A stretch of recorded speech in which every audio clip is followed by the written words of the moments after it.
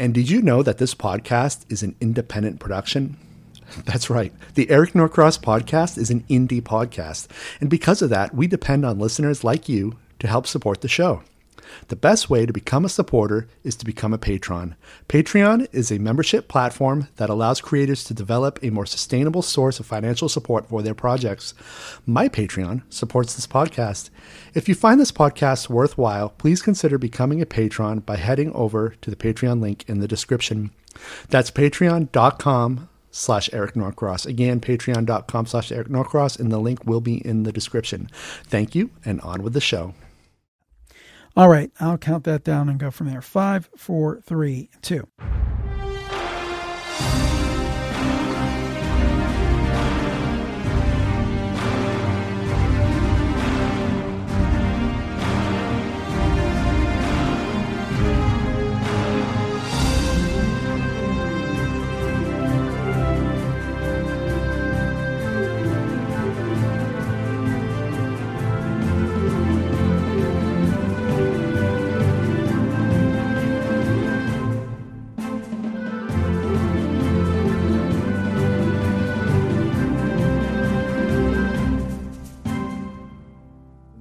I love your podcasts, and thank you. It makes sense for us to talk because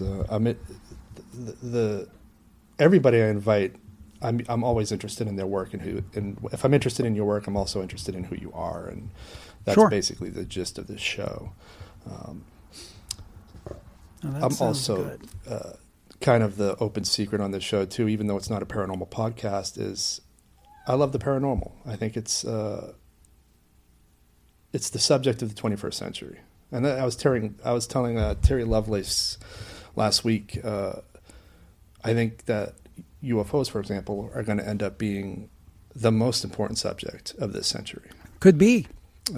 Because if they're real and, we are being visited, that changes pretty much everything. Yeah. And it's funny, too. I just found this guy on Twitter. I'm going to try to get him on at some point. He's very elusive, but he's a self-proclaimed abductee, and his tweets are just descriptions of the process used in abductions, the interior of the ships, and then hypothesizing the different technological aspects. So he'll have one thread about why the light that you see isn't actually light as we know it. I'm like, that is fascinating. And that is fascinating. He's a guy you're probably going to want to talk to. This morning, he tweets out about these. They're almost like caskets aboard the ships that he says he's seen, and they're filled with like a yellow-green liquid. And inside it is where they'll put grays who have to go into stasis as punishment for not complying with an order. And I'm like, that's really interesting. Do you mind if I ask what his Twitter handle is? Sure. Well, I'll have to email it to you because I just shut my phone off. But oh, no problem. What was interesting, though, about that particular tweet was it was immediately followed by, after tweeting that, I just got a call from a government number. And on the other end was a guy claiming to be a colonel asking me to take down my tweets. And I'm like, that is really interesting. Keep them coming, brother. Keep them coming. Yeah, that is interesting. I'm just re-listening to the Mothman prophecy, so that kind of reminds me a little bit of that. So, interesting. Yeah. But behavior is everything. If they're telling you to take it down, there's something to it. Yeah. That reminds me of John Keel when they said the men in black would keep asking people about the one reporter in West Virginia. They said, well, what would she say if somebody told her to stop doing her articles on UFOs? And they seemed obsessed with this one question. And it sounds really familiar to that, or similar to that. Yeah. Well, let's talk about you for a moment. I'm interested in what your childhood was like, how you got into the paranormal subject. You're sort of the house expert on this. And by the house, I mean all podcasts. Oh, well, thank you. I don't know about that, but that's very kind of you to say. So can you talk a little bit about yourself? Well, I came by it pretty honestly. My parents weren't particularly interested in the paranormal or anything like that, but I started off, I would say, with Leonard Nimoy and In Search Of when I was a little kid. And by little kid, I mean like a little kid, like in elementary school in the 70s. So I'm dating myself. And I love that show. And just watching that show kind of always instilled in me this idea that there was something more out there, something we couldn't explain. And sometimes people confuse that for a disregard of science or anything like that. Quite to the contrary. I think science does great things. We're doing something now that used to be the purview of, and some of your listeners will know who this is, the purview of Ted Koppel in the 80s. You need a satellite. And now we can do it from our homes or our home studios. And so I'm a big fan of science. But there's still this area of stuff that we can't quite explain. And it's always held a fascination for me. And it went to my adult years, like so many people listening to Art Bell and Coast to Coast AM. It doesn't mean that I believed every single thing I heard on the show, but I was fascinated by it. And how that turned into podcasting for me was in 2005. I'd gone to school to be a broadcaster, to probably more television than radio, actually.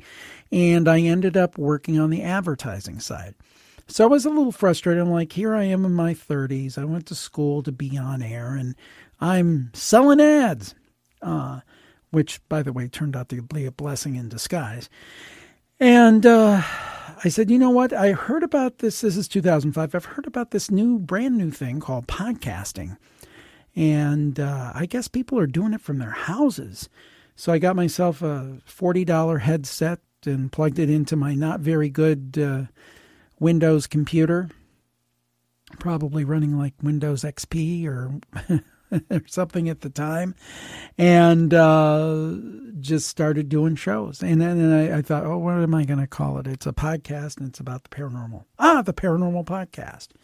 So that tells you how early it was I got that name, and got the trademark on it too. And but anyway, the point being that the podcast came from not from a business point of view. It wasn't, oh, I'm going to create a podcast and be able to podcast full time. Really, at that point, there really was nobody podcasting full time. Maybe Dawn and Drew. I don't know. That's a very early podcast. But for the most part, nobody was podcasting full time. You did it for the love of it. And that's why I did, because I was fascinated by these questions. And I got to tell you, the funny thing is, I started in 2005. It was the Paranormal Podcast, the interview show, which I still do, and along with Campfire, which is probably my most popular podcast of spooky stories from listeners. But I thought, man, this will be great. I'll do this for 6 months, and I'll have all the answers. And let's see here. What is that? Looking at the clock on the wall, it's 17 years and almost, and I don't have any answers, really. I have more questions than I ever have. So that's how it happened for me. It was an outgrowth of a genuine interest that I had since I was a kid. Yeah, well, at some point, I was going to have a talking point about answers because everyone I ask who's interested in this, hey, with all the stories you've heard, have you ever been able to glean some idea of reality proper, I guess, because I'm of the opinion that we don't understand reality as it truly is. And everybody says the same thing. All I have is more questions, bro. Exactly. Now, I'm more convinced than ever that the paranormal exists and that things that we can't explain exist, more than I've ever been. What those things specifically represent, I don't know. I mean, are ghosts really dead people, or are they tulpas, or are they, just some kind of replay? I don't know. Are UFOs aliens, or are they something else? I don't know. I tend to think that at least some of them are of alien lineage, but I don't know. So, I mean, yeah, I hate to add to that chorus of I don't knows, but I think sometimes when people say, I know all the answers, I've got it all figured out, I don't know if you really do. Yeah. Well, I think it's healthier to say I don't know because, time and time again, I do wonder about, I'm okay with, conjecture and hypotheses and whatnot, but to say it is this or it is that, it is right. ETs, it is interdimensional.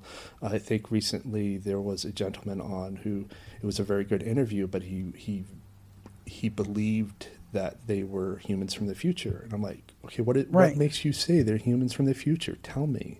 Right.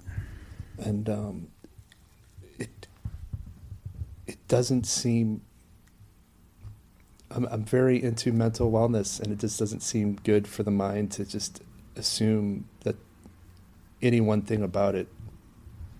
I don't know. I think that's a sign of maturity. And I think, honestly, it's okay for people to have theories as long as you say, this is my theory, this is what I believe.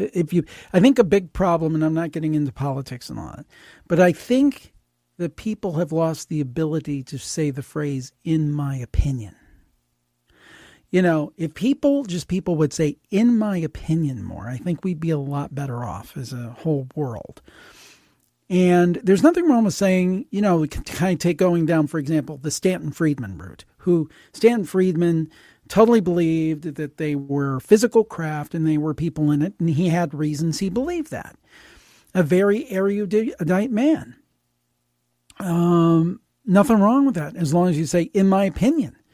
And I think that's an important thing that we all have to, when we're dealing with these big questions, I think we have to have a certain amount of humility and realize that the questions are so much bigger. I mean, I always wondered, will there be an answer before, the end of my days?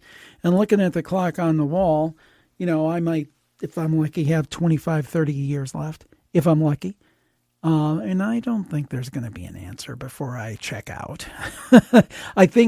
I do believe in an afterlife, and I think that we'll get some of the answers on that other side. But in terms of getting answers within my lifetime, maybe within your lifetime, but I don't know if we'll get those answers within my lifetime. Sorry, my cat keeps interrupting. That's all right. I have 2 dogs, so I know. So, what has changed between the year you started, 2005, and now? How has your voice in this medium shifted? Do you ever think about that? Your approach to things? I think particularly when I'm dealing with authors and experts, and I use experts in the sense that they're kind of to our point, there's no true experts in the sense that I don't think anybody has all the answers, but there's certainly people who have expertise about these things and know the history. But I think when I very first started, I'm like, they wrote a book on this, they must know the answer. And now I think, even though I try to, although, I did have some journalism training in college and so forth and broadcasting, I don't consider myself a true journalist. I mean, I didn't go to J school or anything like that. And I always try to maintain a little bit of distance and treat authors respectfully and even-handedly, even if they have what some might be considered outrageous theories. I like to treat them with respect and let the audience decide on those. But I have kind of gotten out of a little bit of like, they must know the answer. They wrote a book. When I first started, it's like, they wrote a book on this. They must know all the answers. And now it's still very respectful, but give us your thoughts on what you believe. Because I remember years ago, before I started podcasting, listening to Art Bell, who I believe that anybody who does a podcast or a radio show in these kind of formats owes him a great debt of gratitude. He's kind of like the Johnny Carson of our genre. He kind of, I know there were some people before who dabbled in it, but he really was the man.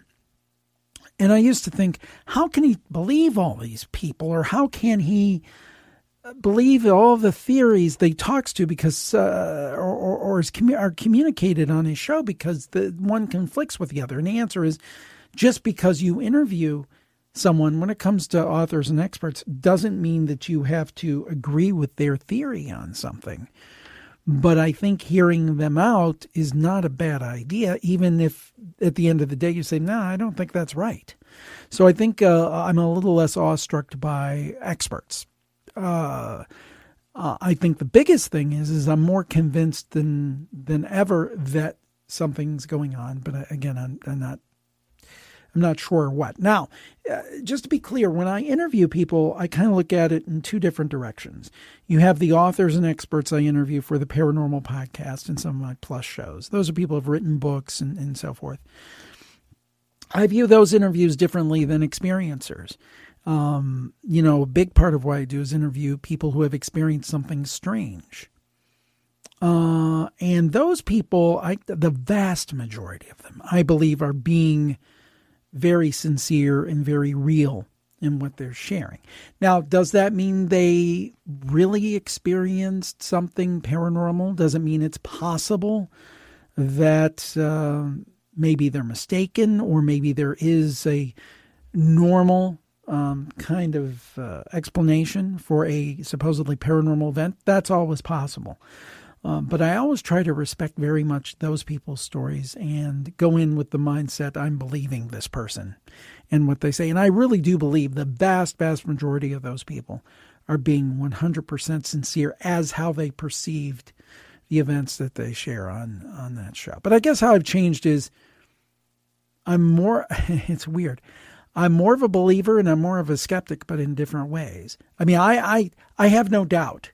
And going back to what you said, you don't think we understand the nature of reality. I think you hit it on the head there 110%. I think that the world is so much weirder than we imagine. Kind of the example that I use, I think about like one of these old stately manors that has like a library in it. Okay. It's one of these big, huge libraries, all the fancy furniture, like Downton Abbey kind of style stuff going on, and the door's closed. And we are like a person who comes to the door and the door is closed, and we look through the keyhole. And it's like one of those old skeleton keys where you can actually see into the room. And you see that there's a few leather-bound volumes. You can kind of get what the room is. That's what we see of reality. And what really is of reality is what books are on the shelves and what's within those hundreds and hundreds and maybe thousands of books. So that's how far we are from what reality really exists. So when it comes back to the question of respecting science and believing in science, I do respect science, and I think it's great. I think it only explains a fraction of reality. Yeah, I would agree with that. And it's the reason too why on my podcast I'll have like community college professors talking about the standard model of physics, but I'll also have people like Avi Loeb talking about Oumuamua as a potential extraterrestrial object. And it all goes hand in hand. It's all important to a certain extent. Yeah, I love people like him because, I had a chance to talk with him as well. Very learned, obviously. I believe he's from Harvard, if I remember correctly. And he leaves space for both the reality of science, but also the fact there are realms and things that we don't understand, and there may be greater explanations. I love when scientists try to bridge those gaps. I think that's great. Do you find yourself intrigued more by certain types of phenomena than others? Like, are you more attracted to ghost stories versus abduction stories or UFO sightings? Well, I think the subject that really gets me the most is that of the afterlife. Because, as I often say on my shows, it's one of those things where we're not all going to see Bigfoot. We're not all going to see ghosts, and many of us won't see a UFO in the course of our lifetimes. But we're all going to die. And I think, maybe not the UFO question, but I think that the answer to the afterlife is partially the key to the answer of much of it. Certainly things like ghosts, or at least part of the answer. So to me, the biggest question is what happens after we die? And it is an entirely selfish question. It's a question that's selfish because, heck, I want to know, if I tried to do a pretty good deal in this life and be pretty decent to people and try to do the right thing, not perfect, am I going to have a nice existence? Or like some people say, hey, if I don't follow this dogma, every jot and tittle of this particular dogma, I'm going to burn in hell for eternity. I'd like to know that. Or if it's just a big black void. I don't think it's a big black void. I mean, I look at probably the experience that I'm almost most interested in is the near-death experience. And we've had great guests on talking about that. And I think his name is, I'll have to look him up. We had a gentleman on a few months ago who had a book called After. And it was just fantastic. And his first name's Bruce, but I can't remember the last name right now. I'll figure it out. But that was, again, somebody that didn't have a strong belief in the paranormal, but through his practice as a doctor, I believe he's a psychiatrist or a psychologist, he came to believe that the afterlife is a real thing. And these NDEs where people not only explain, the white light and the feeling of love and all these things. I mean, a lot of that could be explained away as kind of like chemicals in the brain, but where they can report things that happened around them. They're flatlining and they can explain in detail what the medical staff is doing to them, and they're overhead. How do you explain that away? Because I know that the skeptics say, oh, it's the throes of a dying brain and a tunnel of light and the euphoria and all this stuff. That's what the, astronauts experience when they ride the Vomit Comet. And I mean, yeah, there could be some truth to that. But again, I go back to how do you explain the ability of someone who's, in some cases, who is in the middle of an NDA, being able to come back explaining things that were, not the point of view from their body, but above, and things that they couldn't have possibly seen through any conventional means. How do you explain that? When you explain that to me, I can say, okay, I buy your, throes of a dying brain argument. But you got to explain that to me first. So I believe in an afterlife. I think it's the ultimate question. The other questions, the question of aliens, that's fascinating to me. And I think, as we said, before we started rolling even, I think that's a question that just may explode here any time now. And I think it's very likely that they're aliens. But even more importantly, what happens when I die? That's the most important question. Again, from a purely selfish standpoint. But I guess in a way that's good, because that ties back to what I said about In Search Of when I was a little kid. People think, this is my full-time job now. And people say, oh, he does this because, he makes a living at it, he makes money at it, blah, blah, blah. Yes, is the way that I make a living. But it started, and it has continued with a thread of a very selfish interest. And I'm very interested in this material. And even though I've probably done over 2,500 episodes of my various shows, plus and free, I'm still interested. And that's kind of cool. You know what story you had on recently that really me up?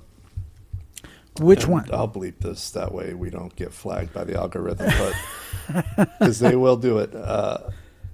You had this woman on recently. It might have been in one of the newest episodes, or second to newest, but she was a kid camping, and she woke up and all her friends were missing from their sleeping bags. And then that was weird. Oh my God, that was so creepy. I think her name was Rose. Yeah. But just to have that one person left behind, and then suddenly they're all back in I don't know how long it was, like an hour or whatever. Yeah. I mean, the thing is that, the abduction phenomena, and who knows, maybe that's what happened to her, maybe not. But, going back to Betty and Barney Hill, we're actually going to be doing an episode on that. My daughter has started doing a podcast, and this will be her second season of doing it coming up this spring. And one of the stories will be Betty and Barney Hill, because I think that's such a seminal experience and so vibrant. But that's one that fascinates me. And I got to tell you, I mean, here's where I have a problem. You know, people say, well, the aliens are our space brothers and they're just here to help us. And I mean, that may be the case in some cases, but if alien abduction experiences are to be believed and the experiencers are to be believed, there's some really disturbing stuff. I mean, I've interviewed Whitley Strieber, and the things that he told me did not seem like the actions of our space brothers. That being said, many people have made the point, and I think it's a fair point, that if there are, in fact, aliens visiting the Earth, it's entirely possible, maybe even probable, that they are from, you know, it's just like humans, right? There's some great humans, and, you know, some humans, you know, if they find you and you need help, they'll give you some money, they'll give you a bowl of soup, you know, they'll take care of you. And others will, you know, rob you and take what little you have. You know, there's different kinds of people. So it would make sense to me that there are different kinds of aliens.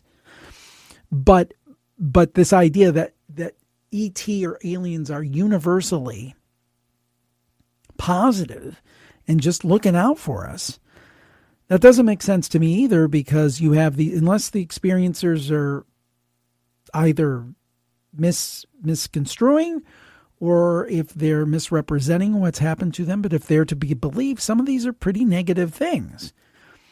You know, so I'm a little leery. I mean, I go back on my shows all the time to this. If you think about humanity, anytime a technologically inferior society, maybe spiritually they're way ahead, but technologically, if they are inferior and they meet a technologically superior group of people, it doesn't work out with the people without the tech.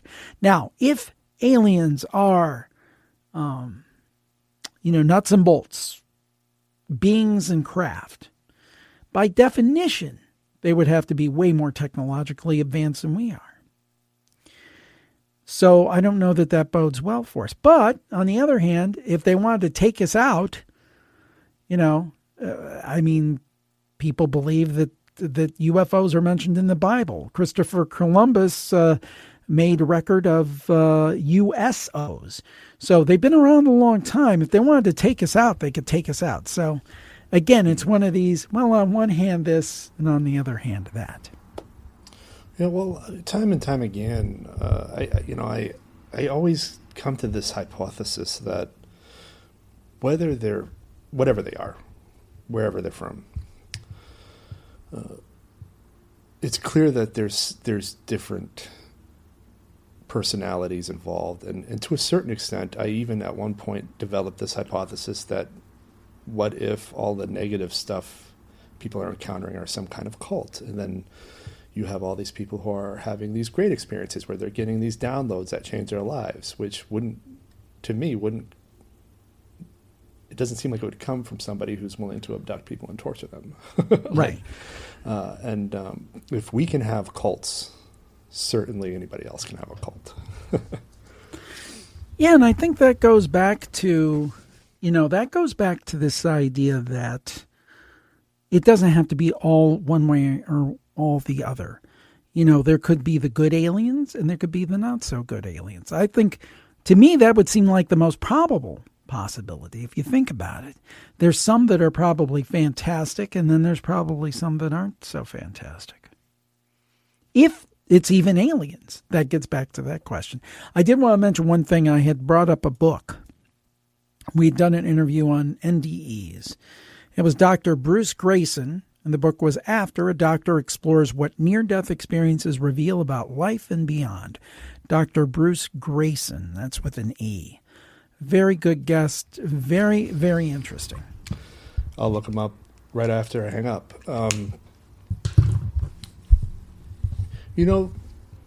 I saw an interview recently, and you might be interested, if you haven't seen it already. It's on YouTube, and I'll put a link to it in the description as soon as I am able to hunt it down. But this woman was talking about her near-death experience, and she might be interesting to talk to. She was out, seriously dead for 2 hours. Mm-hmm. She said she was in a void for 15 years. Wow. And she was describing the time difference. And she just waited in this void for 15 straight years. No contact with anyone, nothing to do. And she was just there. And then at one point she calls this entity God. But we'll just say she encountered an entity who said that everything has been misunderstood. And then this entity went on to explain her purpose in reality. And that he or she describes him as a he, was talking about thought energy and how every time she thought negatively of someone, that thought attached itself to that person and pushed that person more to becoming what she thought that person would be or is. So if I say, well, Jim Harold, you're kind of an asshole. That thought would attach. You wouldn't be the first, by the way. You wouldn't be the first. Yeah. And that comes back to me constantly. I'm an asshole. But that would attach to you, and you would slowly become what I think you are. And, of course, I don't think you're an asshole, but this is just an example. And so right, sure. She was told to come back, that she wasn't finished because there were a lot of people who have become not so good people because of the way she judged them in her younger years. And I thought that was really interesting. But the reason I bring it up, one, obviously you're into NDEs, into the NDE subject. But two, it goes into, I saw these films by this doctor who invented a meditation where it's all based on using thought to bring crafts forward to be filmed or whatever. Mm-hmm. Do you? I've heard of it, but I can't remember a name. A CE5, a CE5. I've heard of this, but I can't remember who it was. It's this guy invented a meditation where you use thought to summon UFOs. It seems like a lot of people do it, and it really works for them because it's all over YouTube, and it's the only connection that I've been able to find between some corner of the UFO sphere and death, because it's all rooted in thought. You know who else says that it has something to do with death, and I talked about him earlier, Whitley Strieber. And I can't remember I may be getting the context wrong, so you'll have to go back to his source material and check this out. But I think it was in a discussion with his wife, his late wife, I believe Ann Strieber, and something came across to her that the others, because I don't think he calls them aliens, I think he calls them the others, that it has something to do with death. So look that up. I always, when I'm not clear on a concept or I'm just kind of bringing in fuzzily, I always say check the source material, check back with Whitley Strieber on that. But I don't know. I don't know the answer to that, obviously. But that's another thing that I've heard time and time again, and you've probably heard the same thing from people who look at one aspect of all this stuff, is that when you start looking into ghosts, then somehow a piece that has something to do with UFOs comes in, or a piece of this. You know, for example, there's a big coincidence, according to some researchers, of UFO sightings in Bigfoot. And it seems like, you know, going back to that old In Search Of example, they used to talk about, we'll talk about UFOs, we'll talk about ghosts, we'll talk about strange creatures, or however they put, but the idea is everything was very siloed. And the more researchers that I talk to, and although it kind of just doesn't seem to make a whole heck of a lot of sense, is that all of this stuff is somehow connected.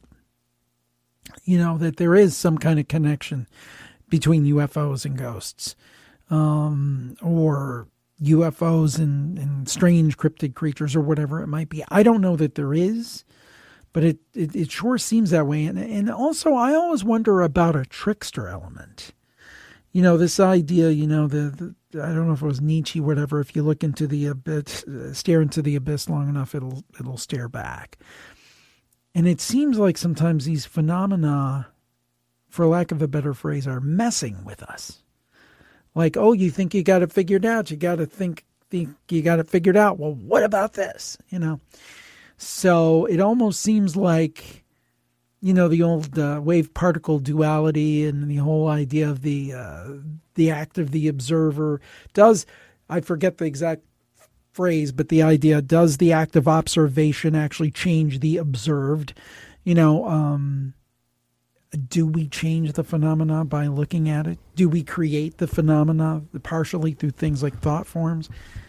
Yeah, and that gets was back to the question that you have on your website, and I wrote it down because I wanted to talk about that. Is a woman? So I mean, that goes back. That goes back to the old idea that we're interacting with the paranormal, and it's not just. It's not just something objective. It goes back to the question of reality. But I interrupted you. Go ahead. No, it's fine. It's fine. We're here to interrupt each other. So Marie Jones wrote an article. Yes. Is a haunted house really haunted if there's no one to see the haunting? Yeah.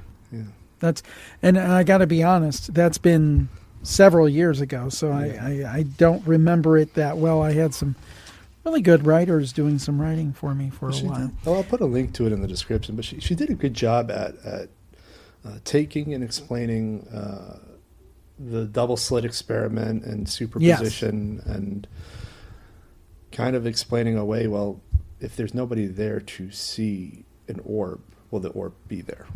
Right. Probably right. not. Yeah, probably not. And by the way, I got to say, we still have Maddie Hilker. Madeline Hilker is doing a lot of writing for us these days with our Unpleasant Dreams podcast. So she has a lot of articles up at jimharold.com now, which are, I think, very, very nice articles on different phenomena. And basically we take that script and create a version of it for our Unpleasant Dreams podcast. So there's still, over jimharold.com, there's still some good articles if you want to check them out. And of course, when we were doing something called the Paranormal Brain Trust, that archive of all those articles are there too. Yeah, you have a lot of podcasts. I was just going down the list this morning, and there was one that you were promoting recently where I wasn't sure. What did you say that you had an apartment that was shot up by a Kalashnikov rifle? Yes, I did. It's absolutely true. Did I just hear that? What you happened? heard it correctly. Well, here's what happened. I'm starting a new show, actually a non-paranormal show, which we don't do very much. But this one's with my wife, and it's kind of like Campfire without the paranormal. It's going to be called You Won't Believe What Happened to Me. And people can submit their stories at won'tbelieve.com. And the idea is basically if you've had something incredible happen to you. Not paranormal, definitely not paranormal. That's for my show, Jim Harold's Campfire. But this show will be just wild stories that have happened to you in the course of your life that are just kind of unusual. And my story, if you want me to share it quickly, is I was about 24 years old, and I had my my first apartment as a full-fledged grown-up. I was working full-time. It was like half of an A-frame house. And I just, earlier that week, signed the papers to move out to more suburban area, but this was in the city of Cleveland. I'm from Cleveland and grew up actually in the city, not in the suburb. But I'd moved to an area, and that's, funnily enough, the area that I had this apartment in was considered better than where I grew up, because I didn't grow up in the best neighborhood. So anyway, I had the front half of an old A-frame style house. And one Saturday, my girlfriend at the time, who's now my wife, we decided we were going to go with some friends to Cedar Point, which is a big amusement park here in Ohio, which is about an hour and a half away from where I lived. So we went, we had a good time. I drove my wife back to her home, which was about 35 minutes, 40 minutes from where I lived. And she said, you can't go back. You're going to fall asleep. It was like 2:00 in the morning. You're going to fall asleep. I'm going to ask my dad, because she was living at home because she was going to grad school. Let me ask my dad if you can sleep on the couch. I'm like, no, because we'd only been going out a couple months, 3-4 months. And she said, no, I'm going to ask. She did, so I slept over. Went back to my house. And this could be considered potentially paranormal, maybe if you stretch it a little bit. And the guy that lived in the back, which was the son of the landlord, who was a great guy, was pointing at the house. And I walked up. I didn't even think it was anything with our house. I thought it was one of the other houses. I'm like, hey, how's it going? And he said, I got to talk to you a minute. And I'm like, what? And he's like, there's been a drive-by. And I'm like, oh, my goodness. Whose house got shut up? He's like, our house got shot up. I still have a piece of the shrapnel. I have actual pictures. AK-47, several rounds went into the lower level. I actually slept on the upper level, so I might have been okay. Might have been okay if I'd been there.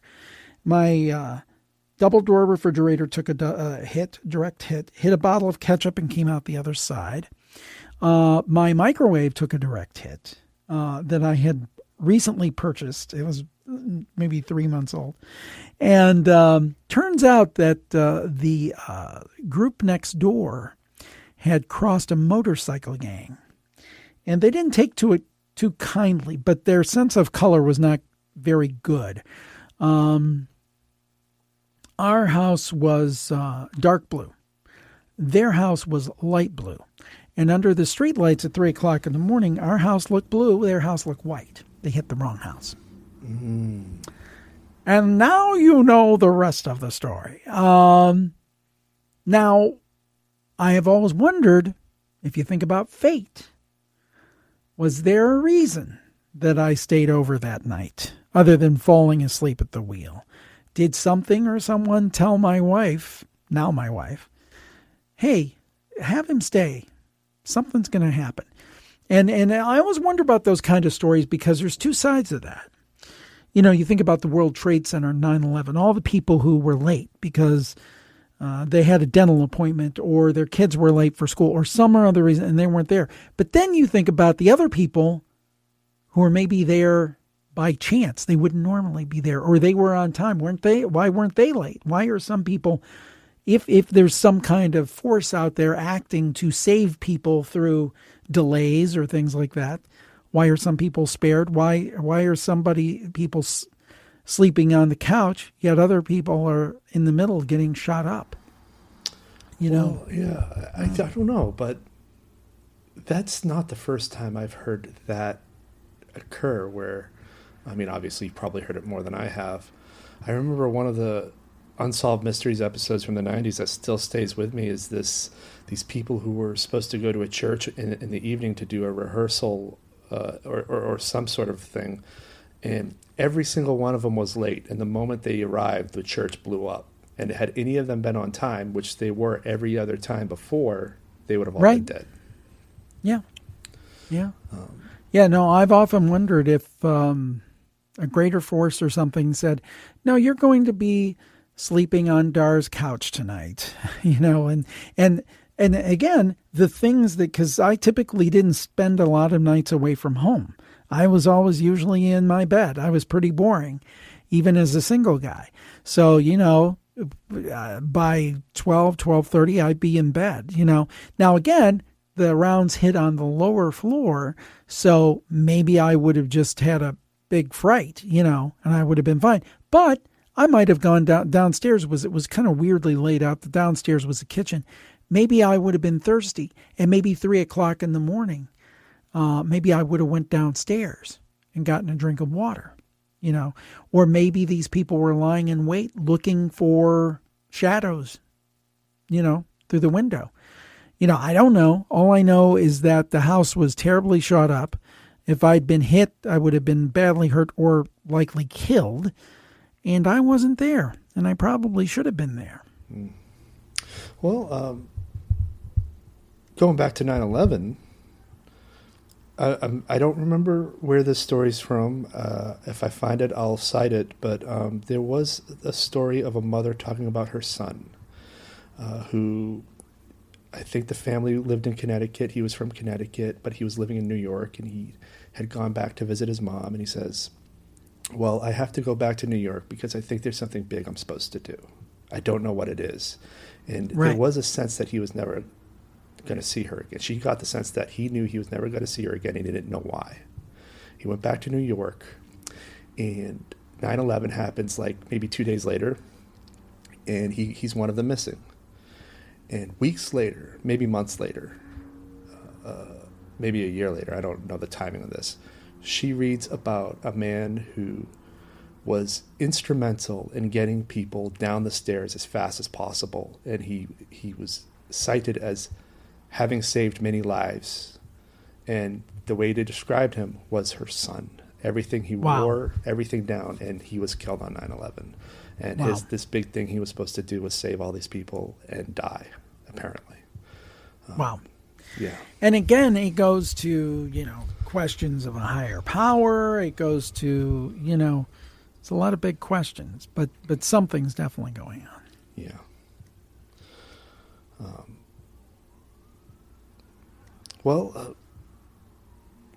I think the NDE experiences could definitely shed more light on a lot of that. As I do listen to interviews of people who have had those experiences. I would say just a little bit more than abduction experiences. Those are my two obsessions. And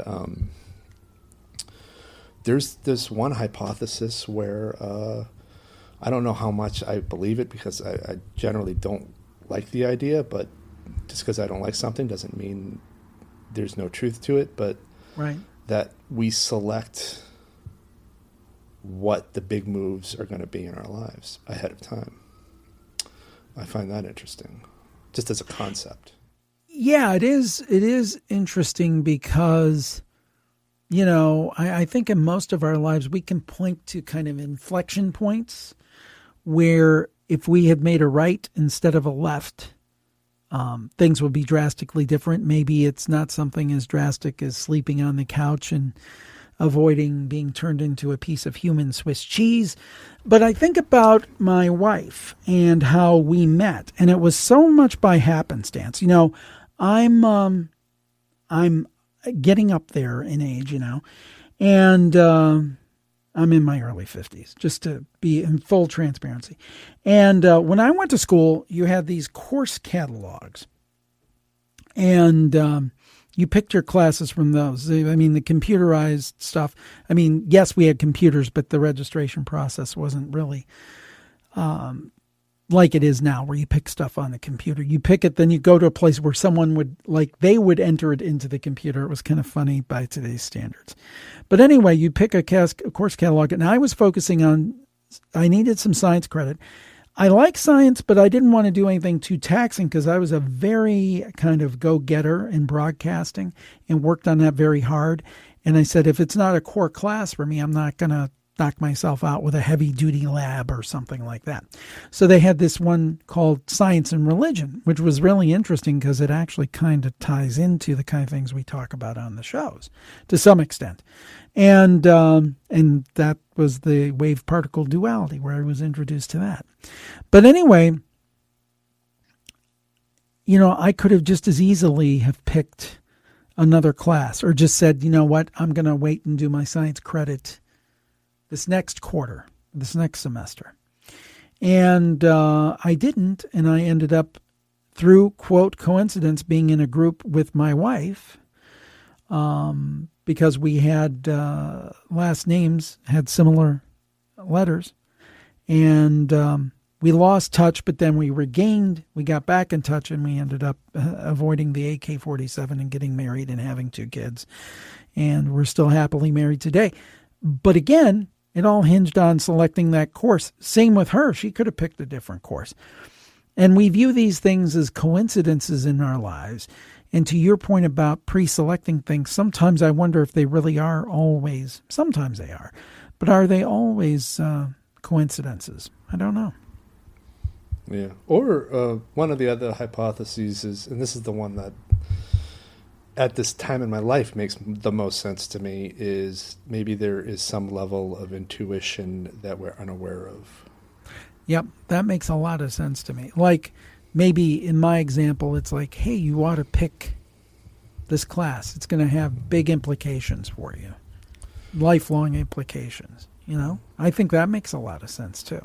The reason I warmed to it is because my mother apparently had a lot of recurring dreams, premonitions, and intuitions. And she had 3 kids. Every single one of them were, for the most part, were focused on me. So, of course, I had a major interest in these. I'm like, all right, what about me? Come on, as a 10, 11-year-old kid being told this, you have to understand why I thought for a long time I was special. I don't know that special has anything to do with it, to be honest, but when she was 11, she said she would have recurring dreams about a mother getting medicine for a sick baby. And she would have it again and again and again. And then when she was pregnant with me, she would have it literally every night for 9 months. Same dream from the same perspective. And then when I was 3, and it was clear that I was a very, very sick baby, she acted out that dream. She was the mother. And wow. She never had the dream again when she had that realization. And it's shit like this that has always intrigued me, because I think she had that intuition on a big level. Like if we have these subtle things that we're not aware we're making these decisions for a reason, she was somehow aware when it was happening. So she knew when there would be a cop around the corner and just could slow down, even if she's never been on a road before. Wow. Yeah, she saw me drowning at one point, and it was happening in real time while she was doing the dishes. And I grew up on an island off the coast of Maine, so what we would do is we'd swim off the main pier where the ferry would land. She saw me drowning off there at the time when these bullies weren't letting me come up out of the water. And I thought, and she sent my dad to go get me. She's like, your son's about to drown. You should go get him. That's how she would talk. Wow. Very as a matter of factly. And he came down to get me, and he grilled out these bullies. They were summer people who were very privileged. And again and again and again, that stuff happens. And so I do think that we all have it to a certain extent. I think that, you don't need to see your house getting blown away to be like, we're not staying here tonight. It's just, it comes in, it falls into line in just natural sort of rearranging of schedules, that sort of thing. Well, there's two things that reminded me of, and they're not exactly parallels, but this idea that we tap into something greater, some database of knowledge. One was an experience of and again, sometimes when I think of these stories off the top of my head, I may not get every detail right, but it's the gist. This was a young woman that called, and she talked about this dream she had where she was with her mom, but she didn't see herself. She was with her mom, and she was at a carnival. They were Ferris wheel. It was obviously they were at a carnival. And her mom was wearing this very distinctive dress. I think it was pink with polka dots or something you would remember. And she asked her mom, she said, I had this dream. I had this memory. I don't know, it was a dream or a memory. Very distinct memory of being at a carnival with you, and you were wearing a dress with pink polka dots. And she said, oh my goodness. She said, yes, we were both at the carnival. And I was wearing the dress with the pink polka dots. The only thing that's unusual, you remember that, that's kind of funny because that's when I was pregnant with you.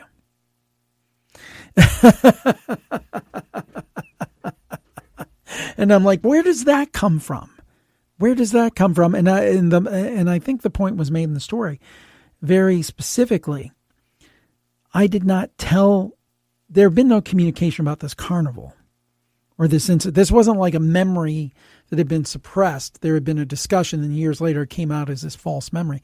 This is something they'd never talked to each other about because there was no reason to. It was before she was born. Then there was another story that's somewhat different, but kind of, again, tapping into some kind of universal knowledge field. A story, I think it was Canada. And our caller, I think, took her aunt or somebody to go, her aunt went to the downtown area of wherever they live to go to some kind of meeting in an office building. So this is like 3:00 in the afternoon. It's at noon. It's at noon. And she goes to this meeting. She comes out, and she sees there's construction workers and scaffolding, and she literally in front of her eyes sees a construction worker fall to their death. And she's looking around and it's like, oh my God, I can't believe this just happened in front of me. And then she looks again and everything looks normal. There's no sign of a construction worker. Everybody's going about their business like it never happened. And then she comes home and she's distraught. She's like, oh my God, I saw this thing and it didn't happen. She checked the news and there was no report. And then like on the 11 o'clock news, and remember, she was there at noon. She said, horrible news out of the downtown area today at about 3 p.m. So-and-so place, a construction worker fell to his death. She saw it 3 hours before it happened. Now, I mean, there's two possibilities here as I see it. One, somebody's lying, which I don't believe is the case. Or two, this is some indication of what you said before, of reality not being what we think it is. I can't think of a, quote, logical explanation for that happening other than those two things. Yeah, and going back to our initial conversation about the different hypotheses and all that, like there are things that could make the more sense depending on who you are. Like, at this moment in my life, the thing that makes more sense to me is data. And I'm sure you've heard again and again people talk about simulation theory and the idea that the universe is a simulation. And there was another podcast, I don't remember which one it was because I listened to so many. And they were talking about this theory that if it's a simulation, that maybe there's sort of a ribbon around the universe, kind of like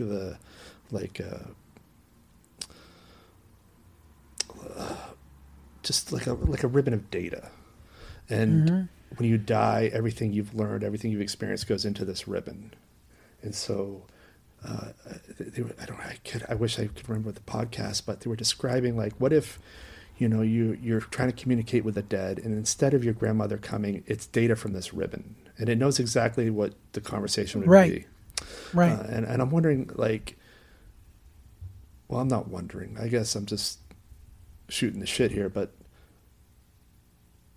the thing that explains it the best to me at this moment is that it's data you're accessing, or it's data that somebody's accessing, and they don't even realize it.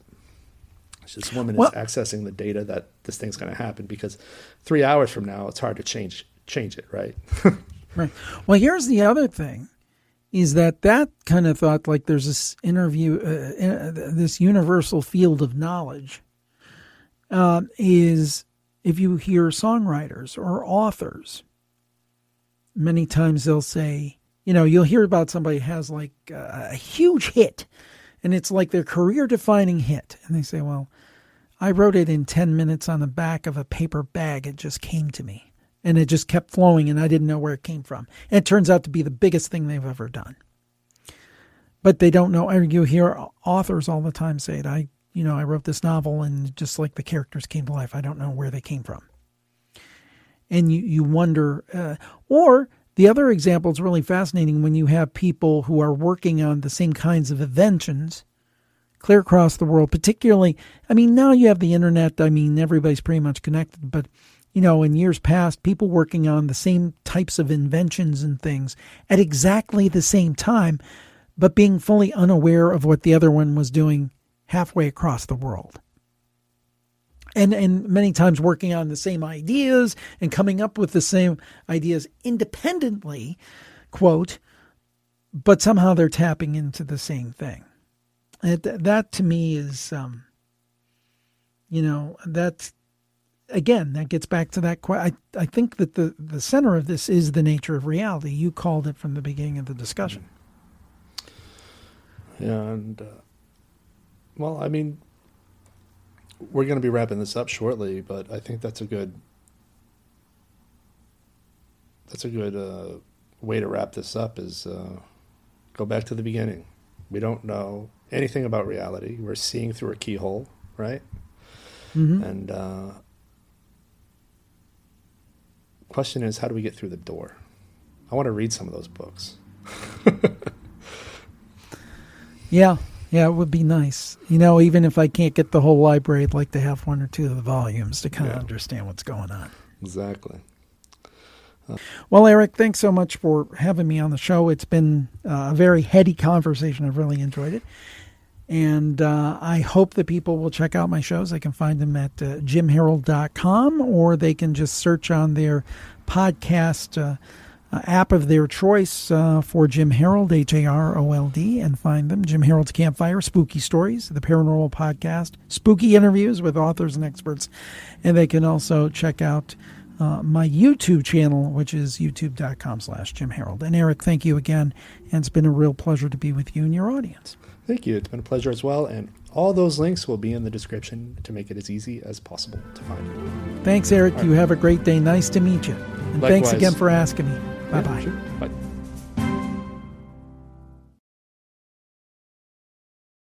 5-4-3-2.